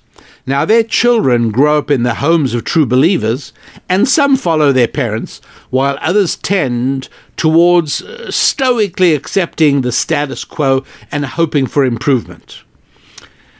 By the 3rd generation, the natural rebelliousness of offspring, along with profound dissatisfaction with the failures and the shortages and the unhappiness and the widespread misery of socialism, that begins to lay the groundwork for overturning the regime. So why socialism lasts typically only about 75 years is because it takes about 3 generations, and it's because its fundamental beliefs are so remote from reality that its flaws and fractures overcome ideological zealotry and even fear of the regime. In only about 3 generations, it's faded away and they're ready to end it. But why do free democracies also fail? Remember, we've looked at this. Socialism is both a belief system and the natural economic system that belief produces. It's a compact, all-in-one package that is, so very appealing to a superficial glance. But a free democracy essentially has no underlying belief system other than, hey, everyone can do whatever they want. We're free. Obviously, within some undelineated time frame, whatever brought the people together into a society or a nation in the first place has dissipated, and the group has become balkanized and flies apart into many mini-societies, all at war with one another. One can see this at work right now, at the very time I'm preparing these words, while President-elect Joe Biden, Kamala Harris figure out who to put in the administration's cabinet. No sooner had Biden nominated Hispanic Xavier Becerra as Secretary of Health and Human Services than Democratic Texas Congressman Vicente Gonzalez demanded at least 5 Latinos in cabinet-level positions. Poor Joe. Immediately, the Association of Asian American and Pacific Islanders, that actually is a real thing, they complained that President Obama's cabinet had 3 Asian Americans and Biden's would surely offer no less. Originally, you see, Americans looked to government to deliver the best possible execution of democratically decided policy. But now it has degenerated to become a way of apportioning power between competing racial, gender, and class groups. We see it happening before our very eyes. Sometimes I wonder whether America as we know it even has another 6 years, as I questioned in my July 2020 podcast. American economist and former White House advisor Todd Buchholz, he wrote a book called The Price of Prosperity, Why Rich Nations Fail. And in it he emphasizes the very obvious truth. This is how he puts it. Prosperity is not enough to hold a country together. We need culture, community, patriotism, and babies. Just remember those 4 things that Todd says a durable nation needs. Culture, community, patriotism, and babies. Well, yeah, the people of a durable society must have something in common, something they all believe in. Just believing in prosperity, which is to say capitalism, is clearly not enough. So let's call it culture and community. Nice words. But you know what? They are mere sentiments. They're not strategies. When you restate the problem, you haven't solved the problem. Yes, we all agree we do need culture and community. But what are they? And how do you inculcate them in a society? Yes, we do need patriotism. But again, if we cannot all agree on what America or any other country actually is, how can we possibly be unified by patriotism? Furthermore, and this is a big problem, if many citizens actually feel that America is a despicable country responsible for most of the evil and suffering in the world, then why on earth would any decent person be patriotic? So 3 of Todd's prescription sentiments can't work. That leaves babies. Again, yes, in an earlier podcast, I did speak a lot about the inescapable need for a population to be pyramid-shaped. Every successive generation must have more people than the previous one for it all to work. And I did explain in detail why this is. For now, however, it is sufficient for me to grant that if people stop having babies, that society is revealing early signs of incipient extinction. So what Todd does not do in his entertaining book is explain how you persuade people to bring more babies into the world. Let me tell you what this is like. Let me give you an example. Imagine a nurse examining a patient presenting with signs of weakness, anemia, fatigue, listlessness, low blood pressure, and dehydration. The nurse says, okay, we're going to go through all your symptoms. What we need now is for you to start in gym exercises to regain your strength. We're going to give you iron tablets to deal with your anemia. We're going to now let you take a nap for 2 hours to get over your fatigue. We're going to give you some sugar water to combat your listlessness. and will prescribe some fludrocortisone to cure your low blood pressure. And then we'll put you on an IV to see if we can improve your dehydration. Well, all this is true for sure.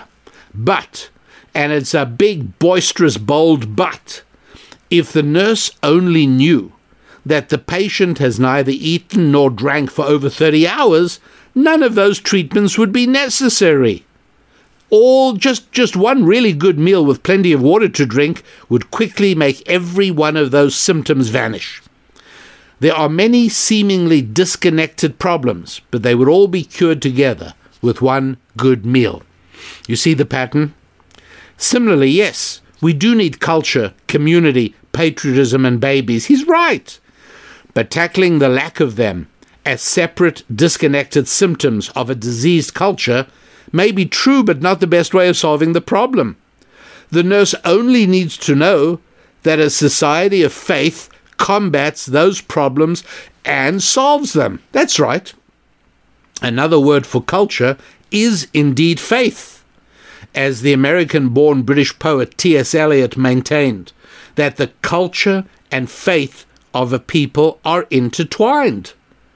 What we call culture is from the early word cult, meaning a religion, and that our culture is really nothing more than the outlook and worldview that people of a common belief system develop. Community? Sure. Nowhere do we find stronger communities than among faith groups.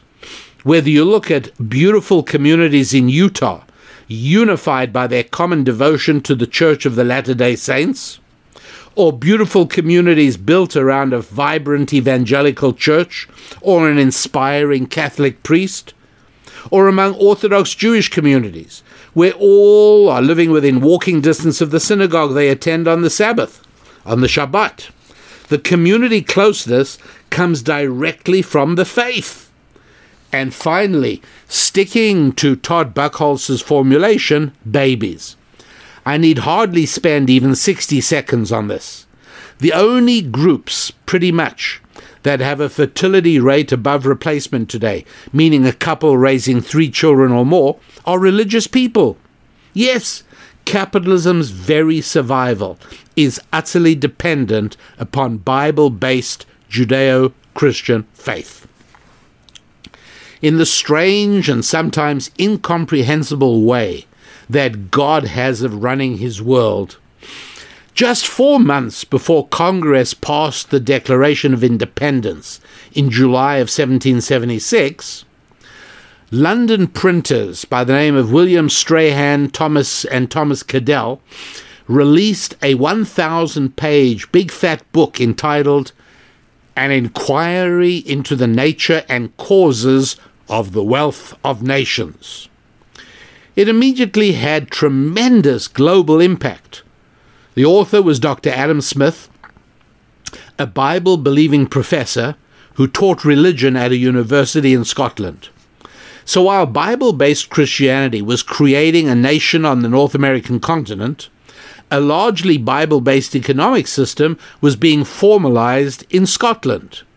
When I say Bible-based economic system, I don't mean with all the ritual accoutrements that God intended for the land of Israel, such as the 7-year sabbatical, or for the land and the Jubilee year and so on. What I mean, of course, are the astoundingly revolutionary ideas of tying virtue to economic interaction, providing for private ownership of property, free consensual trade. Hey, listen to Adam Smith on that, by the way. It's so beautiful. By means of glasses, hotbeds, and hot walls, by the way, he means heated glass houses, like hot houses. Adam Smith says, by means of glasses, hotbeds, and hot walls, very good grapes can be raised in Scotland, but it would cost 30 times more to produce Scottish wine than to import wine from France. Would it be a reasonable law to prohibit the importation of all foreign wines merely to encourage the making of claret and burgundy in Scotland? What is prudence in the conduct of every private family can scarce be folly in that of a great kingdom. It's beautiful, isn't it? It's so simple. He argued for natural liberty And he included the right to buy goods from anybody, including foreign products, without restraint, and also the right to be employed in whatever occupation anybody wants to be in, wherever anybody wants to live and work.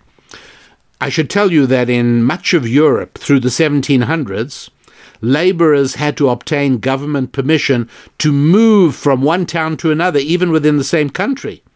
By the way, that's just the same under socialism today, right? You live under socialism, you can't move from one town to another. Among other aspects of a Bible-inspired economy, Adam Smith emphasized specialization. Here is how he summarized his view. Revolutionary, by the way, throughout the world in the late 1700s, but quickly adopted by the Bible-believing founders of New England at the time. Every man, as long as he does not violate the laws of justice, is left perfectly free to pursue his own interest, his own way, and to bring both his industry and capital into competition with those of any other man or order of men. By the way, Adam Smith constantly invoked the Lord in his writings. He used names such as the author of nature, engineer with a capital E, great architect, capital letters, creator, the great judge of hearts, deity, the all-seeing judge of the world. I just mention all that because, again, the person who came up with these vitally important principles of economics was not an atheist professor of economics. He was a religious Christian, Bible-believing. Adam Smith famously wrote, and this is the phrase almost everyone hears, but man has almost constant occasion for the help of his brethren, and it is in vain for him to expect it from their benevolence only. He will be more likely to prevail if he can interest their self-love in his favor, and show them that it is for their own advantage to do for him what he requires of them. Give me that which I want, and you shall have this which you want, is the meaning of every such offer. It is not from the benevolence of the butcher, the brewer, or the baker that we expect our dinner, but from their regard to their own self-interest. We address ourselves not to their humanity, but to their self-love, and never talk to them of our own necessities, but only of their advantages. And here, what Adam Smith is saying is that you can only help yourself by helping others. The golden rule, straight out of the Bible. Businesses that focus on fulfilling the needs and desires of their customers will be the most profitable. Although capitalists are motivated by the desire for personal gain, the way that they maximize their profits is by focusing their everyday attention on meeting the needs of the public. Adam Smith was adopted by early America because they saw in Smith this idea captured by a contemporary scholar. This is what he wrote. Providence favors trade among peoples in order to promote universal brotherhood. Isn't that beautiful? This is all part of the Bible and of economics, and people understood it in early America. I got to read that phrase one more time.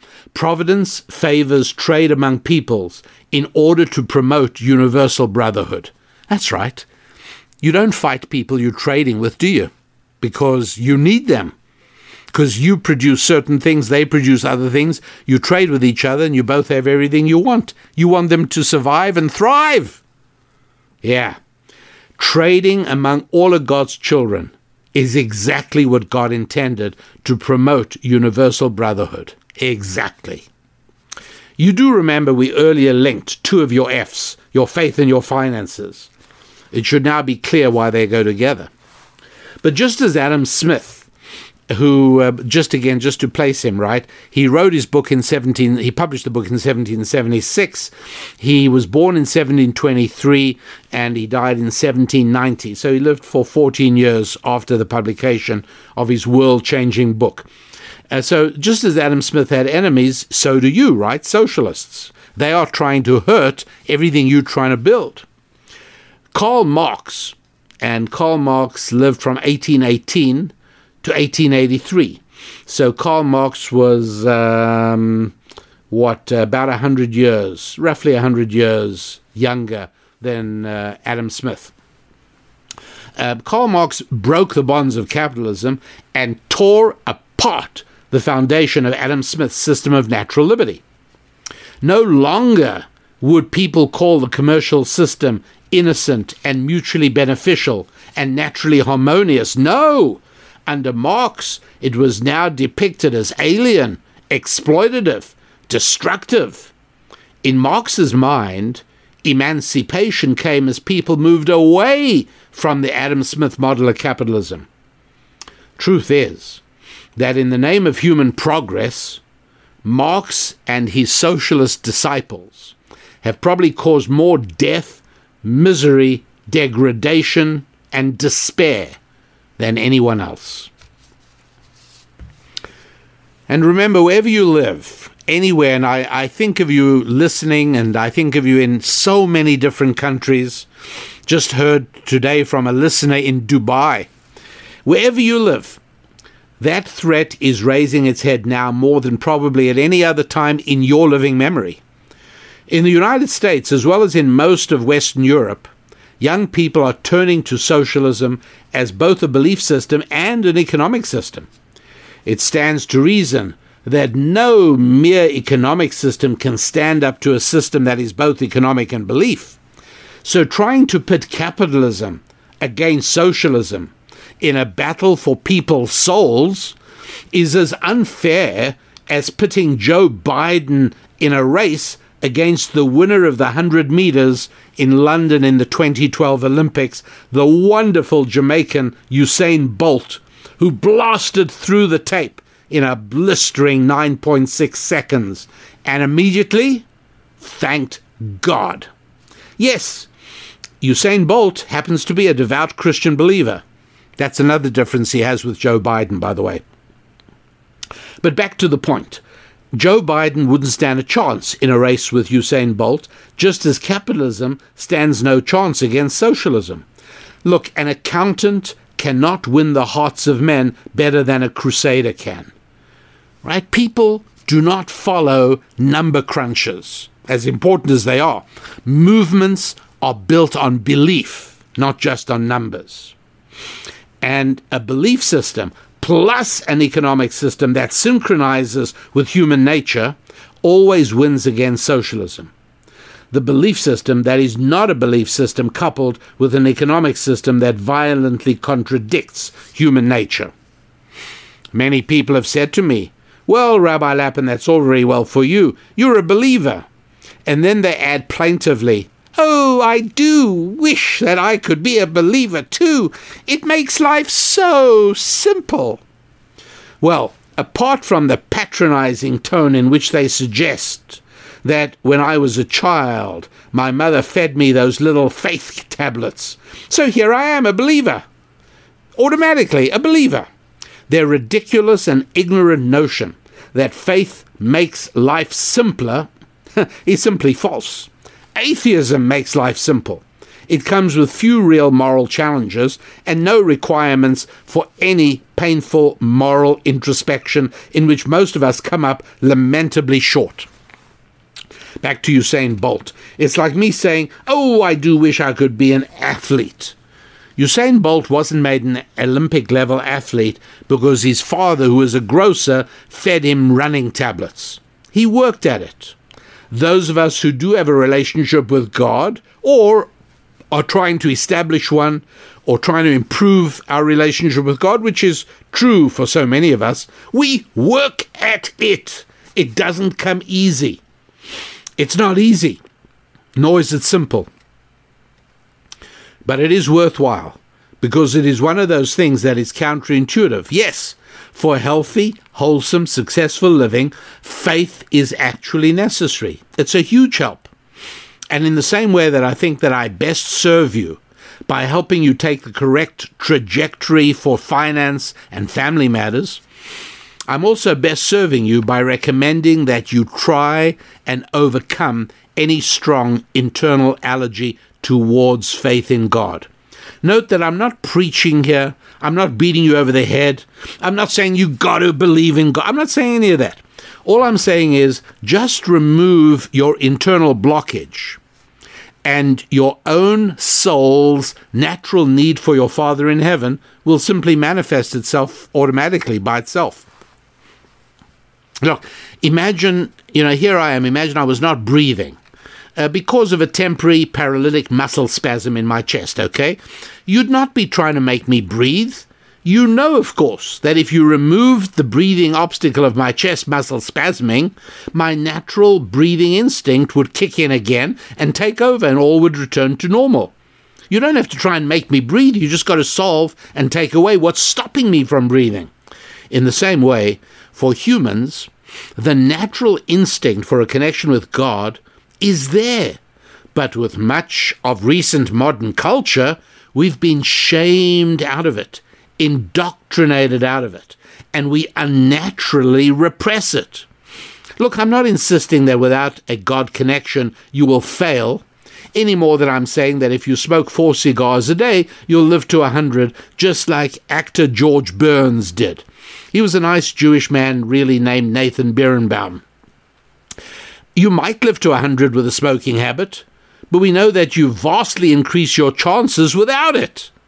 You well might enjoy success in family, finance, friendships, and fitness without faith. Sure you might. But you vastly increase the chances with faith. And just as in socialism, atheism goes hand in hand with a system that despises individual financial independence. So in faith, we have a system that goes hand in hand with personal financial achievement. You know how much easier it is to exercise regularly if you are part of a group that gets together at the gym or all meet up to run together? You're much more likely to succeed in the friendship and company of the like-minded, right? So naturally, it follows that the more people who end up seduced by socialism in your little world, the lonelier you're going to feel, and the less motivated you are to succeed. Wherever you live, there are forces encouraging the spread of socialism, and I do not know of any way more effective at combating the spread of that fatal pandemic than living your 5 F's successfully. Just as nobody takes financial advice from a broke person, and nobody takes marriage guidance from a many times divorced misogynist, the reverse is just as true. It follows that with your 5 F's in outstanding shape, you are perfectly positioned to be a powerful social influencer. Not only will your family success add to your financial success, and just as your fitness success will feed your friendship success, so your success in all these areas will strengthen the effectiveness of your words. Let me tell you a beautiful verse in Proverbs chapter 14, verse 24. Listen to this. The crown of the wise is their wealth. That's what King Solomon said in Proverbs. The crown of the wise is their wealth. It absolutely does not mean what that silly song in the old nostalgic and sentimental musical called Fiddler on the Roof said. If I was a rich man, that's how the words go. And then one of the stanzas in the song, if I was a rich man, it goes on, and it won't make one bit of difference if I answer right or wrong. When you're rich, they think you really know. You see, that wrongly suggests fakery. Foolish rich men are made to appear wise by their wealth. That may be what Tevye the milkman said in Fiddler on the Roof, but he's wrong. It's not what King Solomon says in Proverbs 14:24. Proverbs says that wisdom produces wealth. Wisdom results in wealth, which then becomes the crown of the person. We don't respect a crown. The crown is merely a symbol for the respect we feel for the person under the crown. It's because she is the queen that she gets to wear the crown. It is because he is a wise man that he gets to wear the crown of wealth.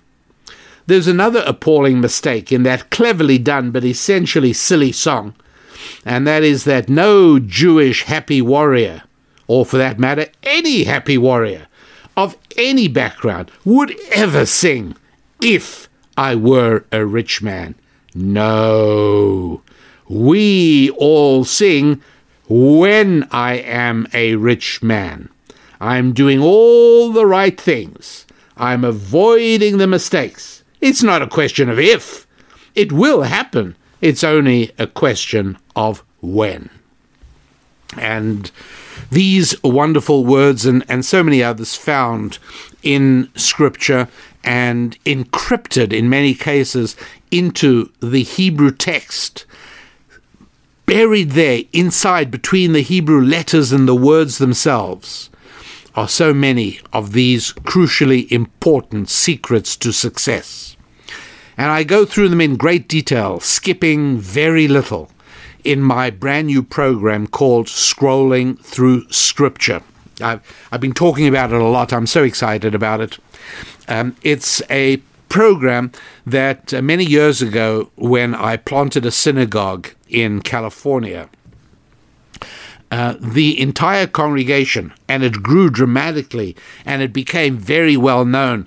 Barbara Streisand chose my synagogue for her son to be bar mitzvahed in.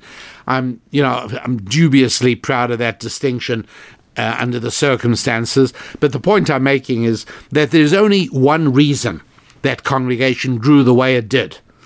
My brilliance? No, I don't think so. My charisma, my good looks? No, none of those things. It's because the foundational principle of that congregation was Bible study. And every night of the week from 7:30 to 9 p.m., I taught these principles.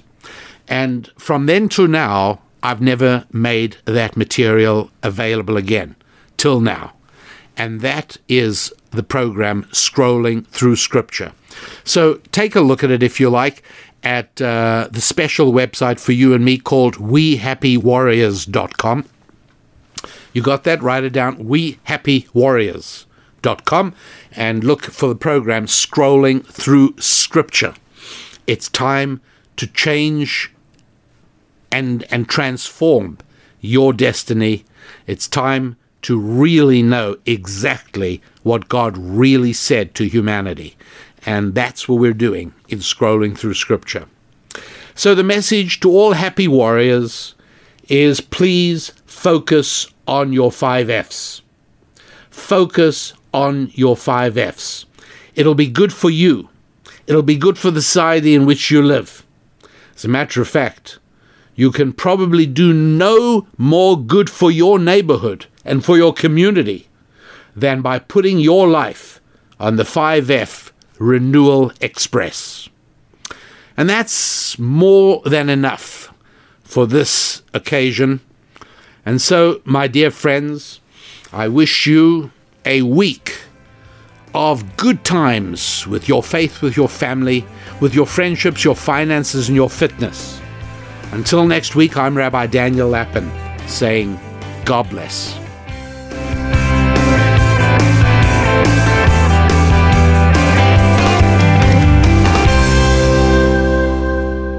Spilling ancient solutions to modern problems in areas of family, faith, friendship, and finance. This is Rabbi Daniel Lapin on demand on the Blaze Radio Network.